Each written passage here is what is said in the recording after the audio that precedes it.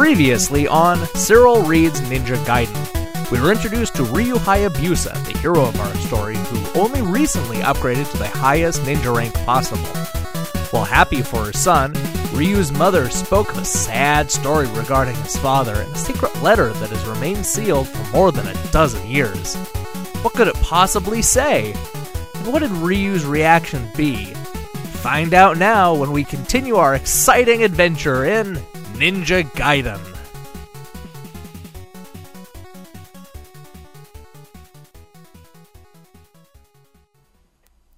Chapter 3.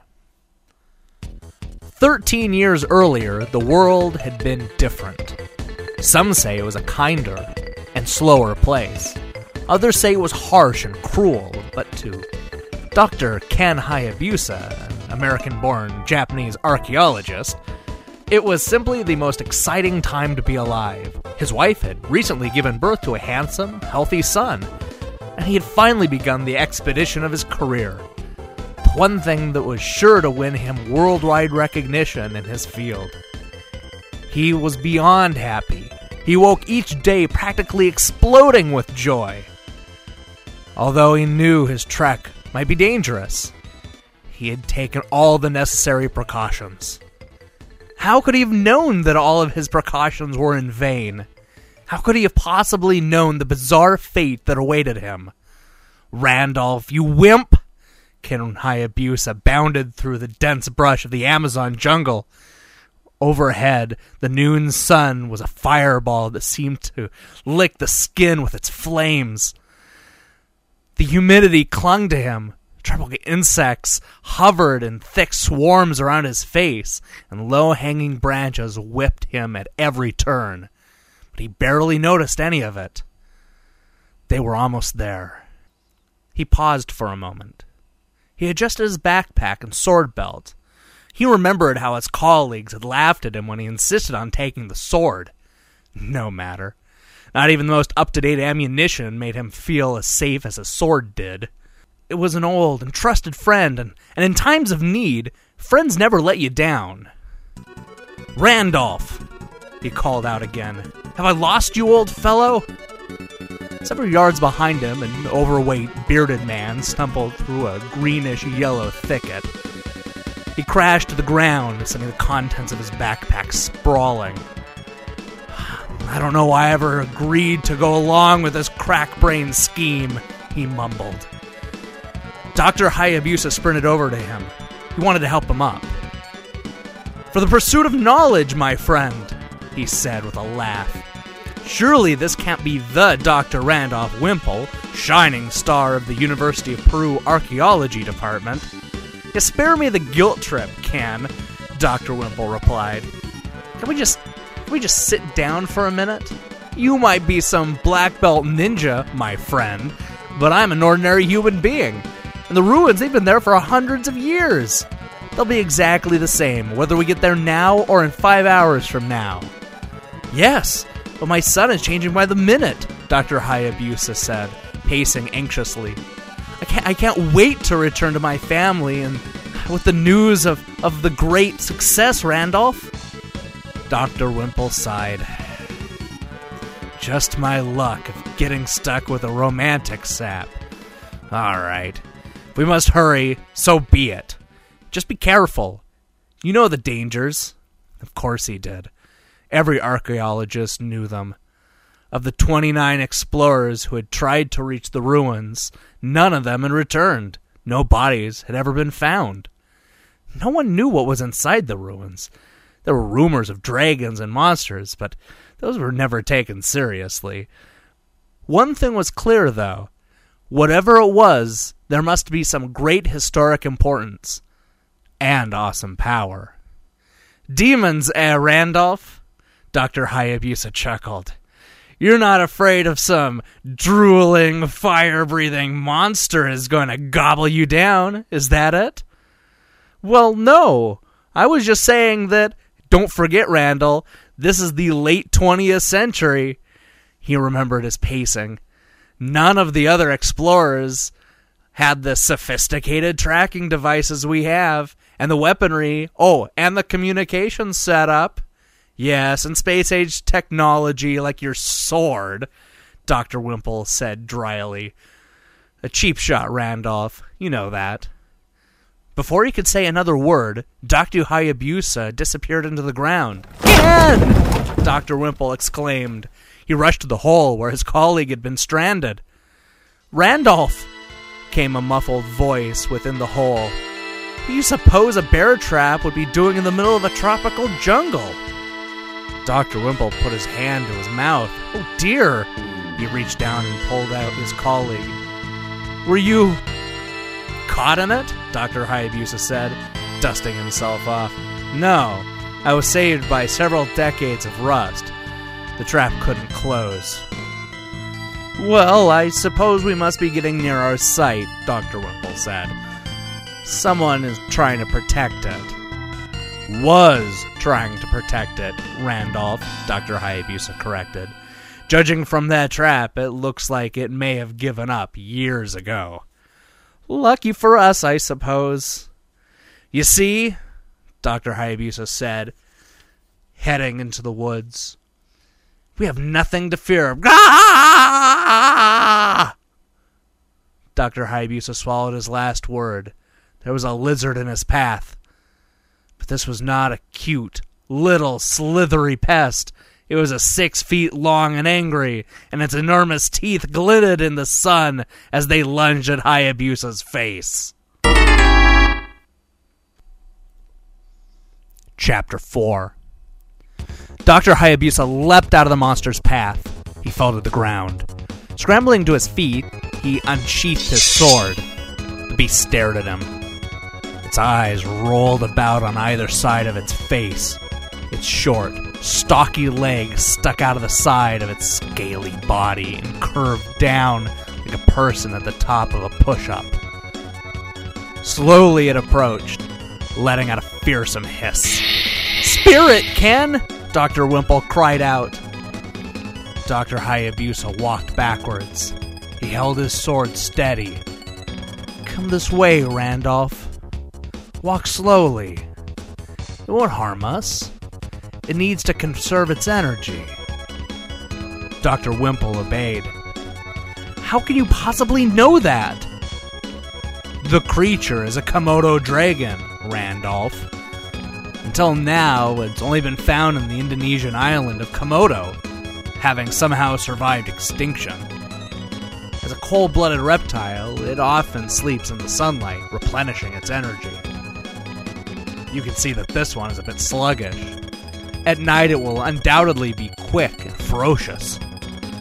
Thank you, Dr. Wimple said, trembling. I shall make sure not to be around after dark.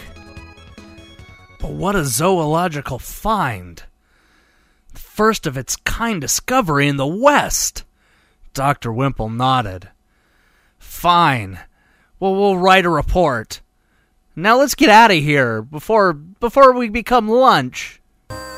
They took off, scampering deeper into the jungle. The trees grew closer together, the brush thicker and thornier. Dr. Hayabusa used his sword to cut the path. They bushwhacked for hours. Under the afternoon sun, the jungle festered. The humidity practically suffocated them, and they had to stop every few feet to catch their breaths. Even Dr. Hayabusa was running out of steam. When they reached a clearing, Dr. Wimple flopped to the ground. Siesta time, he said. I don't care what you say. Dr. Hayabusa took a map out of his pocket. He studied it carefully. If I'm not mistaken, Randolph, we're already at the... Ken, look! Dr. Wimple shouted. Suddenly, his fatigue disappeared. He ran across the clearing to a strange rounded stone that stuck out of the ground. Pulling a spade out of his backpack, Dr. Wimple furiously dug around the stone. It was a large, flat tablet covered with intricate etchings. Dr. Hayabusa joined his colleague, and together they pulled out the tablet. They set it down, and Dr. Hayabusa began to translate. All praise the great hero Shinobi. who on this day in Anno Domini 1290 confronted the powerful demon of the Temple of Darkness. Shinobi? Dr. Wimple interrupted. That's impossible. How could a Japanese be in the Amazon 200 years before Columbus? His eyes aglow, Dr. Hayabusa read on. Having sailed across the eternal sea to find the land of forbidden mystery, Shinobi returned to the native land, guarding the secret of his discovery. Eureka! Dr. Wimple shouted. Do you realize what kind of find we've made? My associates can carbon date this and make sure it's not a fake, and... The great Shinobi cannot bear to reveal the one shame in his life, Dr. Hayabusa continued reading. His only failure as a warrior, when the demon's body lay bloodless on the ground, slain by Shinobi's sword, its power lived on. It continued the fight, unleashing the force of nature. Though Shinobi could not beat this invisible enemy, he fought bravely and divided the demon's energy into two, the forces of light and the forces of dark. Thus disabling the demon, he imprisoned the forces into two statues buried hereunder. Without saying another word, the two scientists dropped to their knees and began digging. It took over an hour, but when the shovels hit two solid objects, they were delirious with excitement. Dr. Hayabusa pulled out the white marble figurine, about a foot tall and shaped in a horrible hutch dragon. Dr. Wimple's statue was exactly the same, except it was made of black onyx. Remarkable! Dr. Wimple said in an awed whisper. Does the tablet explain what happened to their power? Dr. Hayabusa picked up the tablet and read more. The demon will begin to wake at the time of the dark moon, approximately every 700 years. If the statue are at the same temple of the demon, they will join forces and inhabit the demon's body, releasing unimaginable power. The world will not survive, however. If the statues are not inside the temple, the demons will remain harmless. Dr. Hayabusa paused. His face was sullen. Is that it? Dr. Wimple asked. Yes. Dr. Hayabusa looked at his friend in the eye. The question is, where is the temple? Dr. Wimple threw back his head with laughter. Surely you don't take this all seriously. What do you mean? We did find the statues. Yes, and they're fine examples of pre-Columbian South American art, but it's obvious that nothing's here. Clearly, Shinobi's demon was a Komodo dragon, ancestor of the one we found. The rest, the pagan mumbo-jumbo, well, we should leave all the folklore experts. Dr. Wimple took off his pack and stuffed the statues in. Then he walked into the surrounding jungle, snooping around. But Dr. Hayabusa wasn't convinced. He paced to the edge of the clearing, trying to piece it all together. His toe stubbed against the edge of another stone. Gritting his teeth, he looked down at it. It was gold, and it looked like the edge of something bigger. He knelt down and yanked the underbrush off its surface. When he was done, a small, perfectly square stone stared up at him. On it were gold inlays, depicting some kind of message. Amazing! He called out. I found an ancient grave marker, Randolph. No answer. Dr. Hayabusa turned around. Randolph! He walked around the clearing, looking around. Randolph, where'd you go? Creak! He stopped. That wasn't a jungle sound. Randolph Wimple must have found something else in the woods. But where? In the thick air, it was hard to tell where the noise was coming from. Creak! He felt the blood freeze. The sound was in the clearing behind him. He whipped around. Everything looked exactly the same. Or did it? Creak! It was the grave marker. His trained eyes detected the slight movement. An inner voice told him, begged him to run away. But Dr. Hayabusa walked closer. Screek! The marker slid aside, revealing a deep hole and 2 arms. A sudden blinding light bolt ripped through the jungle air. It flashed in the front of Dr. Hayabusa and sliced a nearby tree in half. Dr. Hayabusa flung himself to the ground. Where he turned around, his jaw dropped open. Standing in front of him was a creature. It was human, but only barely. Each foot had 3 enormous claws. Its bare chest rippled with muscles, and it looked like cast iron. Deadly sharp ram horns jutted out of the steel mask that covered its face. In its right hand, it held a sword, and in its left, a shield emblazoned with the letter J. And when it spoke, the ground shook. Give me the statues, it demanded. Not on your life, sheep-face, Dr. Hayabusa said. The warrior thrust the sword. Its mighty stroke caused the tree to rustle. With a perfect ninja front roll, Dr. Hayabusa escaped the sword. He sprang to his feet. In one swift motion, he pulled his own sword and lunged. Clang! It hit against the enemy's shield. Dr. Hayabusa stepped back, waiting for the next move. The warrior dropped its sword. With a casual but powerful gesture, it reached upward. Dr. Hayabusa watched with eagle eyes. Crack! Another bolt of lightning sliced the sky. This was connected to the warrior's outstretched hand. Dr. Hayabusa stared in disbelief. How could this thing have survived that hit? It brought its arm forward. It pointed it. Zzz! Yarg! Dr. Hayabusa took the full force of the electrical current. He crumbled to the ground. A freak storm, came a voice from behind him. Well, maybe there'll be a break in the humidity. Out of the corner of his eyes, Dr. Hayabusa saw Randolph Wimple emerge from the surrounding brush. He propped himself on weakened elbows. Run! He croaked, his voice raw. Dr. Wimple froze in his tracks. He looked from Dr. Hayabusa to the warrior.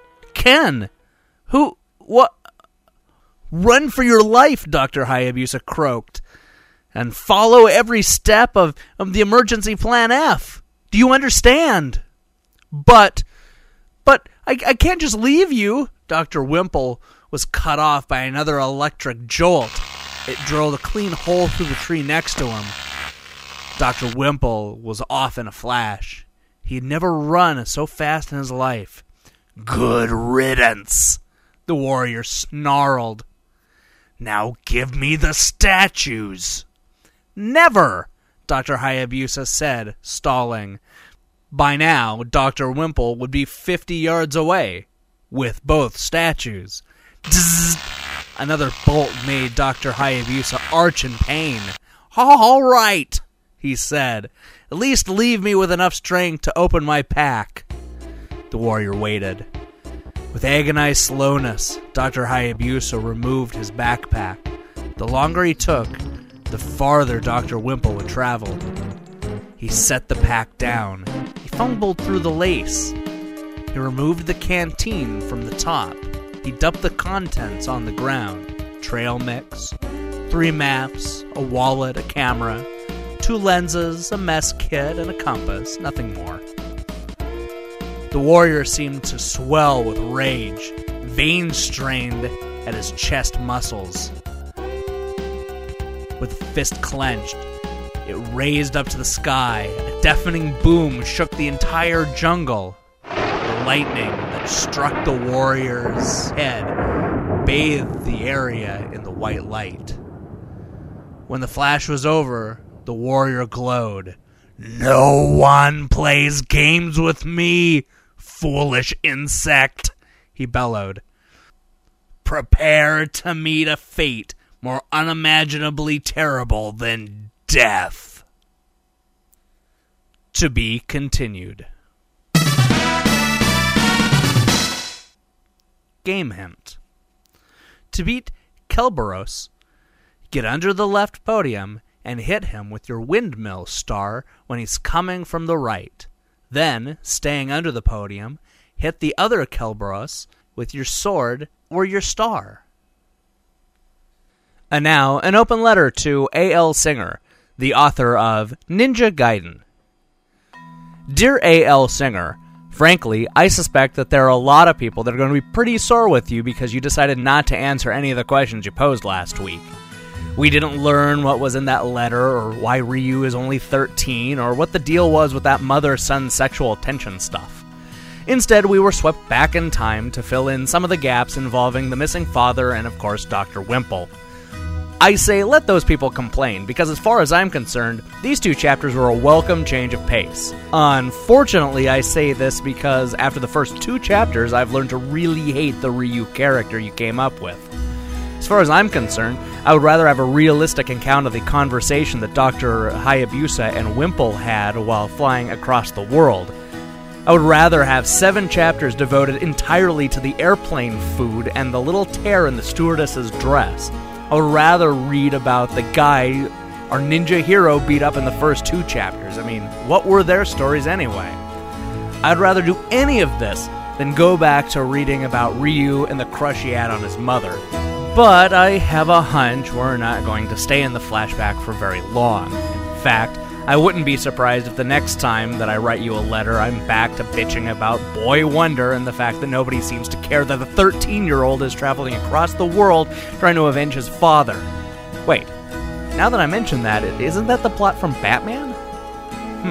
Except that Ryu doesn't have any interesting toys. You know, I'm telling you, this book would be 10 times cooler if Ryu had some interesting toys. But I digress. So this episode reintroduces us to the mysterious warrior demon thing with the big shield. And what is it they keep stressing about that shield? Oh yeah, that's right. They keep reminding us that it has a big letter J on it. J, huh? Maybe this is the plot of Batman and we're slowly being introduced to a 15th century Joker. Oh, wait, I know. This guy is a huge fan of Jeopardy and he's pissed off that we keep interrupting him right before Double Jeopardy. Damn you people! Alex, I'll take terrible characters in a disastrous video game book for 1,000. While all this probably sounds negative, I will admit that I had a lot of fun reading these 2 chapters. I loved the Dr. Wimple character. I especially was impressed with how you managed to convey his very nature by simply calling him Wimple. We knew that from the get-go that this wasn't going to be our guy to fight till the bitter end. He's more of the running away kind of guy. He is, as his name insists, a wimp. I can only hope that this naming thing will continue throughout the book. Like maybe Ryu will have to fight some big muscle man named Rock McTuffy Pants. Or he'll fall in love with Miss Lolita Chesty. Oh, the possibilities are endless. Anyway, I think I've taken up a little bit too much of your time, and as it is, so I look forward to finding out what happens to Dr. Wimple and see who this mystery man is. I don't really care about finding out more about Ryu at this point, but hey, you know, I'd like to know more about Wimple. I'm just a big Wimple fan. But alas, I won't find out until next Wednesday what happens. How disappointing is that? Well, anyway, thanks for taking my letter. Yours truly, Cyril Lachelle.